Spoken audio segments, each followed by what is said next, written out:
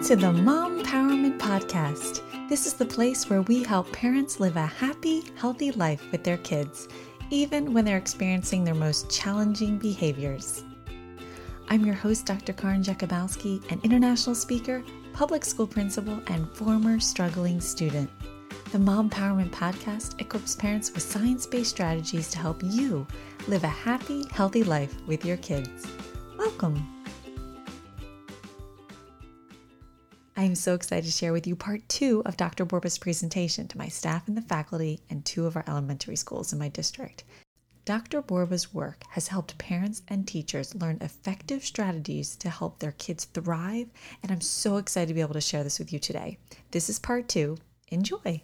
How do you stay connected? How do you let kids know you care? Those are the keys. I don't care how glorious your lessons are unless you can reach that child first, particularly those kids who are struggling, and let them know you're not giving up on them. Emmy Warner said the single greatest commonality of a child who endures such a trauma of this is you who refuses to give up on the child. Write down one idea. Let's keep going because there's lots of other ideas. Obviously, 1-minute conferences, I'm going to go through these quickly. But suppose you narrow in on who are the kids you worried about most. Maybe it was because of the Google Doc, or maybe it was little conferences every once in a while with other teachers who share your kids, or other grade levels meetings of always a 5-minute, just let's connect with one another. Who do you see that you're worried about? And then maybe it's a 1 minute once a day, 10 minutes, 10 times a day, or 10 times a week, or 10 times a month, just to connect. The connection, by the way, sometimes is nothing more than 30 seconds, but it's for the same kids. Emmy Warner said those are critical for some of those children. Don't overlook those kids. Take a moment right now and write down who's your kid you're worried about. Who's the kid you're losing a little sleep over? Some of you are going to run out of room in your brain because you're so worried about so many kids. Who do you not know enough about to make that judgment? Those are the ones we got to figure it out, because we know that we have this moment now before stress and anxiety start to build. When anxiety continues, anxiety goes into depression. And that's what the CDC says from very young kids right now who are really suffering. So your 4 W's and your 1 H as a staff, you can do this later sometime as a staff. But my piece to you is when I was dealing with Indiana, and it was a big, big session. This is why the picture here, but I'll show you. Each of us had a few of these little plastic figures in front of us. The principal had bought dozens of them. And this was at a faculty meeting. He said, grab one in the middle and put it there. And as we're doing this session today, I want you to name one child who you think is struggling. Hold on to that kid or keep that kid in front of you, or you can put it down on an index card. And as Dr. Borba, Michelle, is doing this session today, I want you to keep applying that idea to that one kid, how you can adapt it to that one child. Who concerns you? What are you going to offer that child? Who can help work with you? Custodian, the cafeteria worker, the secretary, the teacher next door. How are you going to help? How are you going to let that child know I'm not giving up on you? And when are you going to reach them? Particularly during Zoom times. Is there a 1 minute a day you can reach that child? The first step is let's figure out how to help that child. There's dozens of ideas. You know that once we get to that, we can always in our classrooms ask, how would you feel if that happened to you? What would you need in order to feel better? Those are all parts of Unselfie, and it's the great question. You can also do that when you're reading those powerful books. We do know that literary fiction is highly correlated to resilient children. Do you know that resilient kids have hobbies? They have something to backlog on. So during the heat of the moment, they have either a book, or maybe they knit, or maybe they like music, or maybe they do woodwork. Some of those hobbies aren't part of our kids' lives because they were so scheduled. Maybe this is the perfect primetime moment to make sure books are part of their lives. Books that help ignite their empathy and their heart. These are just a few of them. The teens say, and little guys say, are the ones that really impact them the most. We know that literary fiction books that help us step into the shoes of another character are the ones that actually, right here is where compassion is in your head, stretch that part of your brain. Not necessarily chapter books, but literary fiction. It's why Wonder is the best-selling book across the country right now for kids, because it's literary fiction. When I ask middle school kids, what's the number one book that you hope that your teachers always, always assign kids? The book was written 50 years ago. The Outsiders continues to come up. And I ask them, why? What's so special about The Outsiders? Inclusion. It makes us realize how we need to include other kids and how bad it feels when you leave kids out. The 100 Dresses. Oh my gosh, The 100 Dresses by Eleanor S. is incredible, about the little girl named Wanda, the Polish immigrant who was made fun of all the rest of the kids. All the rest of them asked her always, what are you going to wear tomorrow, Wanda? Knowing this poor child had really only that faded blue dress day in and day out. And she said, well, I have 100 other dresses in my home, in my closet. Mine is so tattered and torn, but I use it with every second, third, and fourth grade kids. They looked at her and said, really, Wanda? They started to make fun of her and make fun of her and make fun of her because they knew that she didn't have only one dress. There's a letter from the father on why they finally moved that just hits you so hard. And then when the girls, the ringleaders, walked into the classroom that day, after Wanda had left and the bullying had intensified, they noticed something about a powerful teacher. The teacher realized Wanda's pain.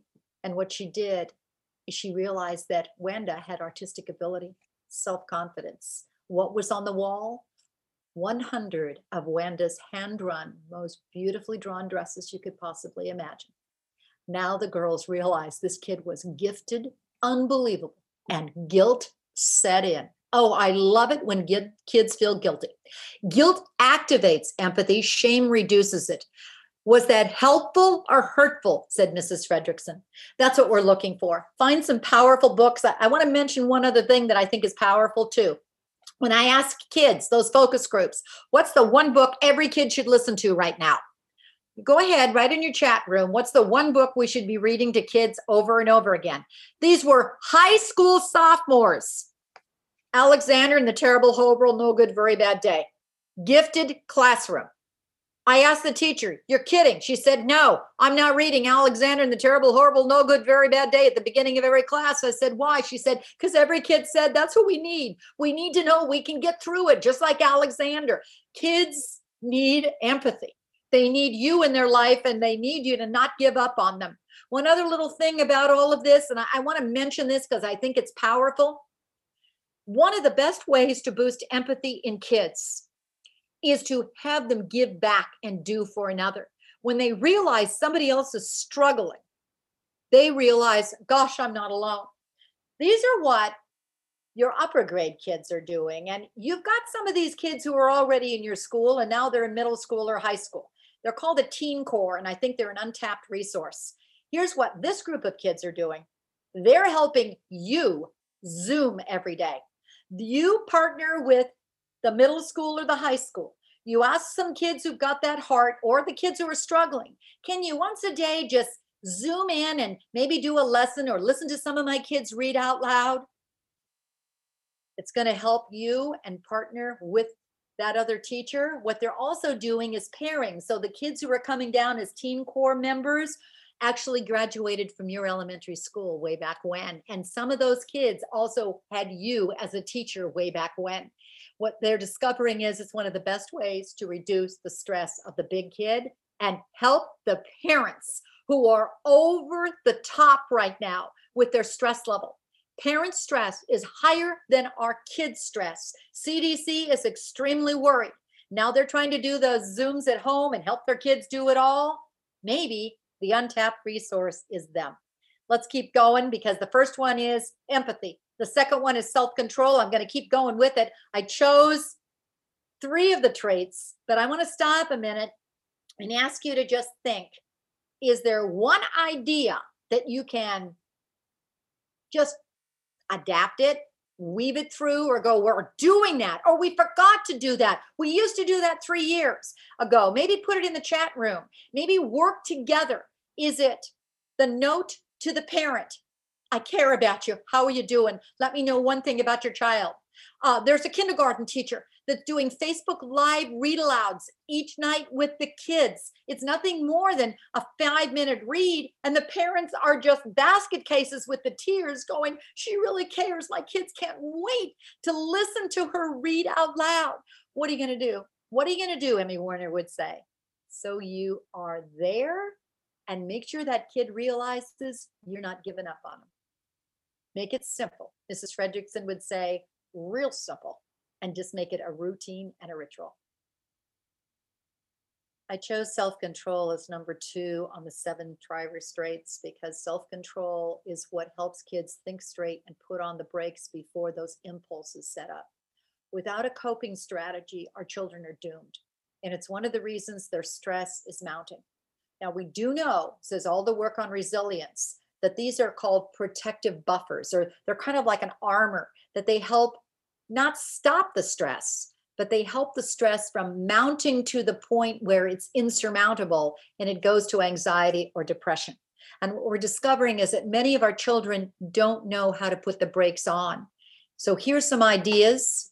These are ideas that you can take any one idea, because the best way to do self-control is take one idea only and keep doing the same idea a minute a day for at least 21 days, or as long as it takes until the kid can adapt it without you.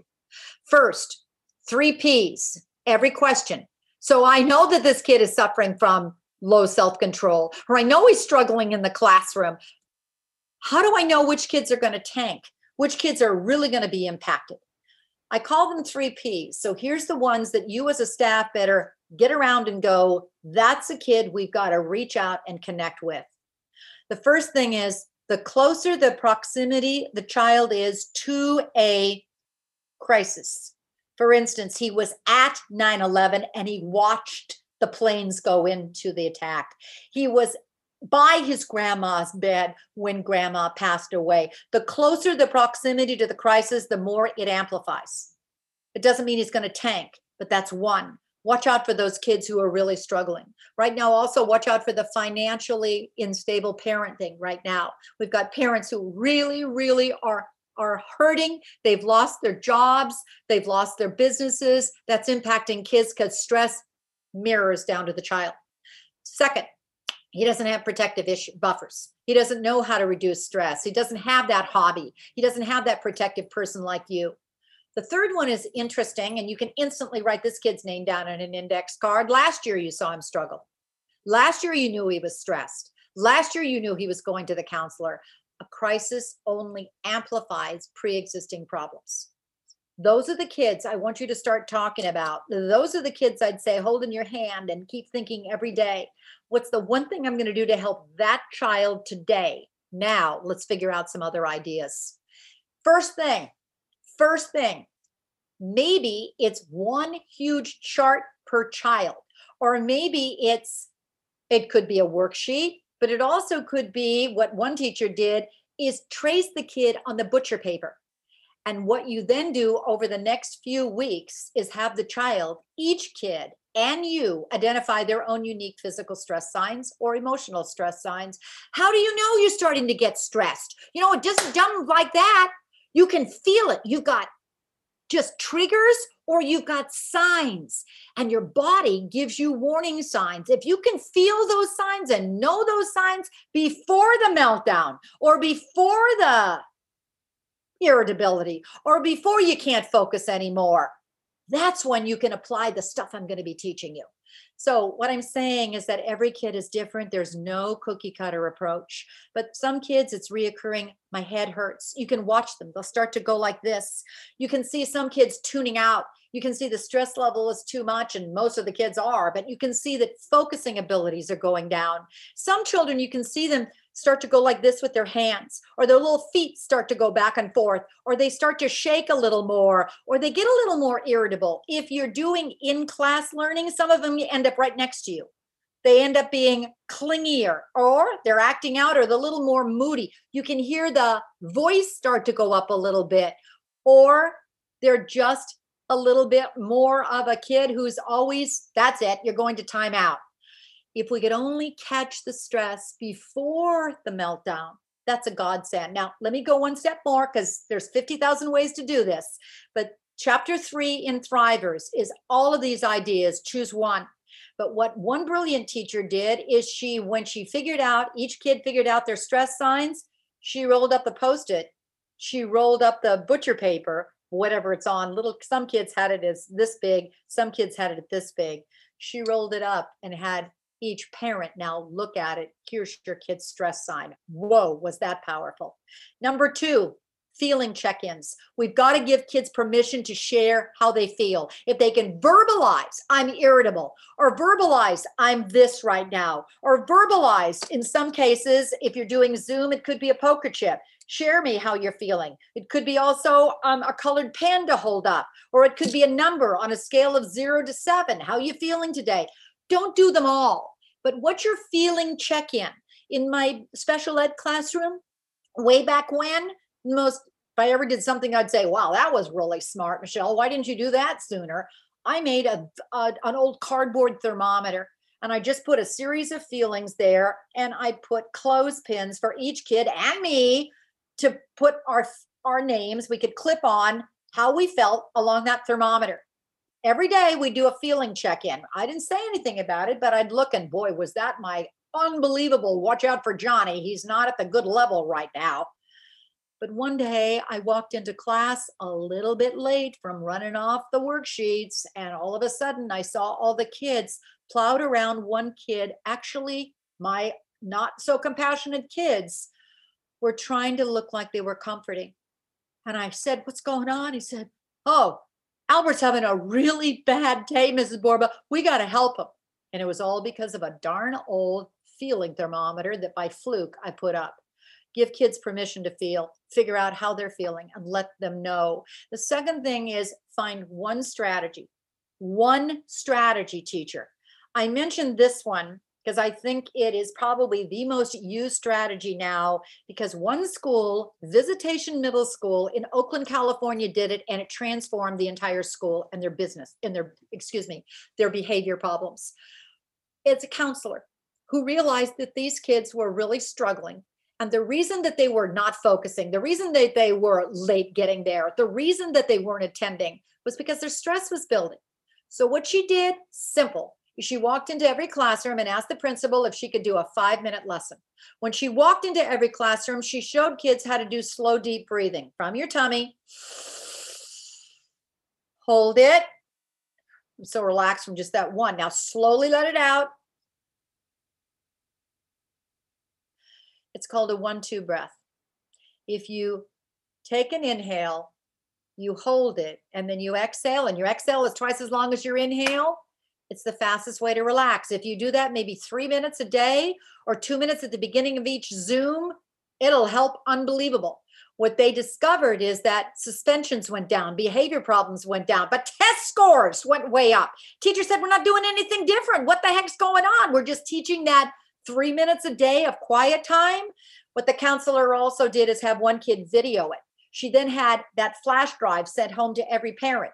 Or she had the principal put it on the school website. Here's what the lesson looked like. She had the teacher who didn't maybe know how to do that 1-2 breathing the right way, put it on a PowerPoint drive. As a result, it made a difference. You can do the same thing with little kids. 1-2 breath, hands on tummy, inhale, exhale. What they're doing in that classroom is slow, deep breathing using froggies and turtles. So they give them a ride up and down, up and down. This was prior to the pandemic, obviously, but I'm telling you, within 3 minutes, half the class was asleep because they were doing slow rides. Don't go down so fast. It scares Turtle. He likes slow rides. Develop a positive mantra in a classroom could be wonderful too. I learned this from Navy SEALs, and it could be, we can handle this. We can get through it. We'll make it happen. It'll be okay. Please, teachers, I'm not kidding you. This is powerful. It counters the negativity. It's what they're now doing at University of Pennsylvania. Navy SEALs are doing the same thing. Maybe what you could do this week is have kids brainstorm. What are some kind of things we can say inside our head when it really gets tough? And then at the beginning of each Zoom, have kids keep adding to the list until pretty soon you vote. You can have your own personal mantra. I'm going to do, it'll be okay. But our class one, because the rest of the kids voted on, is we're going to find a way. And then at the beginning of each class, you start it. And it would be Mrs. Fredrickson. Let's keep saying the same thing until each kid finally develops it. These are just ideas that you can do of sending it home so parents become in a partnership. There's lots of possibilities. Take a moment, please, and write down one idea, because we've got one more. It's optimism, and I want to move ahead with it. But I want you to please go, what's the one thing we can do to stay on board together? The one thing, when I say together, your staff can be on board together. Is there one little strategy? The quiet time, you may want to consider it, because what they did at that school is they shaved off 30 seconds of each class, a little bit more off of, maybe a minute off of lunch, and they carved in 5 minutes a day of quiet time. As a result, that's how they got the change. Last one is optimism. We continue to keep looking at the disturbing images. What we develop is pessimism. Thrivers find the silver lining. It doesn't mean they're Pollyannas. It doesn't mean they're Little Miss Sunshines, but they find a way to counter the negativity. Because if the negativity continues, it absolutely derails your children's reservoir for resilience. What happens is the pessimism begins to be pervasive and permanent, and they don't see a way out. And so they begin to feel helpless. Here's ideas, and I'm just going to just throw you one. These are all based on science. Every idea I'm doing in Thrivers, the book, is let's do science-backed stuff that we know works. And the first thing is good news. This is based on science. This is Jonathan Haidt. And what he's found is that if you keep looking at those dismal news of how many deaths there are today, after a while, it derails us all.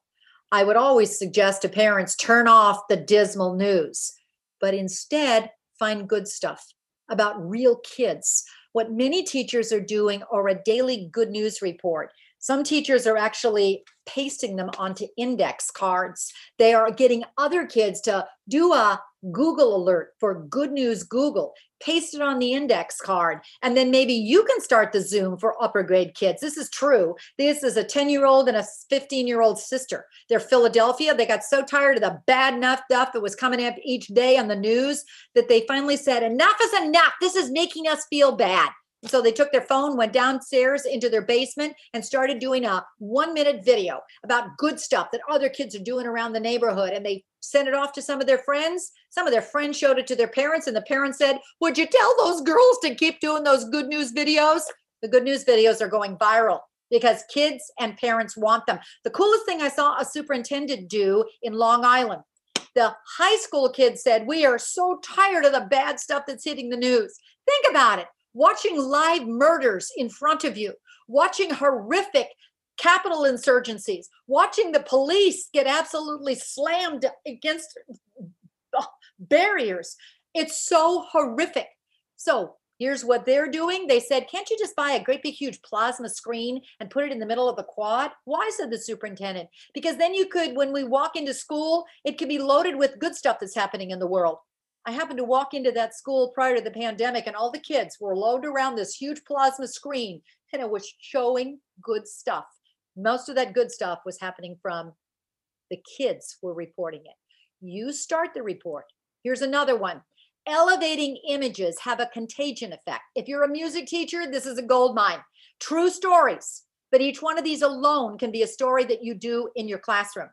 The true story is about the two kids who were so worried about the inbound neighbor in Ohio down the street. Mom, can we just go and do a cello concert? Because they love to play cello. We'll just be on a report. We're on our porch, Mom, and we really will do social distancing. So they brought their cellos. They started to play. Mom took a video of it. She posted on Facebook Live. It helped the inbound neighbor, but it helped the world because the Facebook went viral. Now kids from 3 states over said, I can do that with my ukulele. Other kids over I can do it with my trumpet. Kids across the country are now doing neighborhood elevating music concerts just to make people happy, but it also makes them feel happy. Anytime you can help your kids learn problem solving and brainstorming, I want you to just please take a look later on at the sheet you'll get on the skills for each of these thrive or strengths, because you're doing so many of these. That problem solving, that critical thinking, once kids feel like they have a sense of agency over control over their life, it actually boosts their optimism. So maybe you can put a great big huge chart up there, have kids brainstorm. If you have a problem, what can I do to solve it, until they can finally solve it on their own? It boosts optimism. For older kids, this is never going to go away. We're all going to die. Then you put the trauma in perspective, and you can do it actually, 4th, 5th grade teachers with history. Have them study the World War I and the Spanish pandemic, or AIDS, or polio, or Ebola, and say, everybody had a problem. It was a crisis, but they got through it because there was an end in sight. Kids need to see the end in sight. That's what we're looking for. I did mention the student tutors, but I'm telling you, I'm passionate about this because I've interviewed so many kids who are now doing it. These girls who said, you won't believe what a difference it makes. We're going back to our old elementary schools. We're helping them, but it's helping us. It's giving us a sense that we can do something and make a difference. We've got myths of resilience, don't we? That sometimes too many people think it's another program, that it's part of my DNA, or it's that kid's temperament, or it's fixed.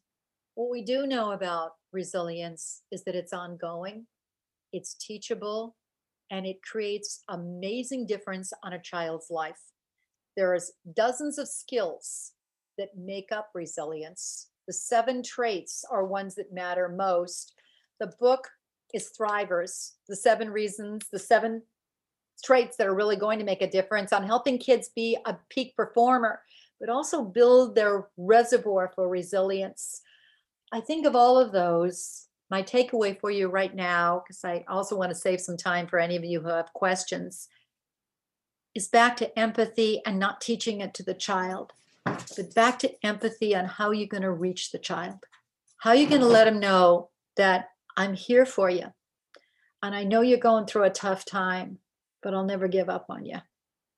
It doesn't have to be 150 kids, but maybe it's that one child that's causing you a little bit of stress each night. You worry.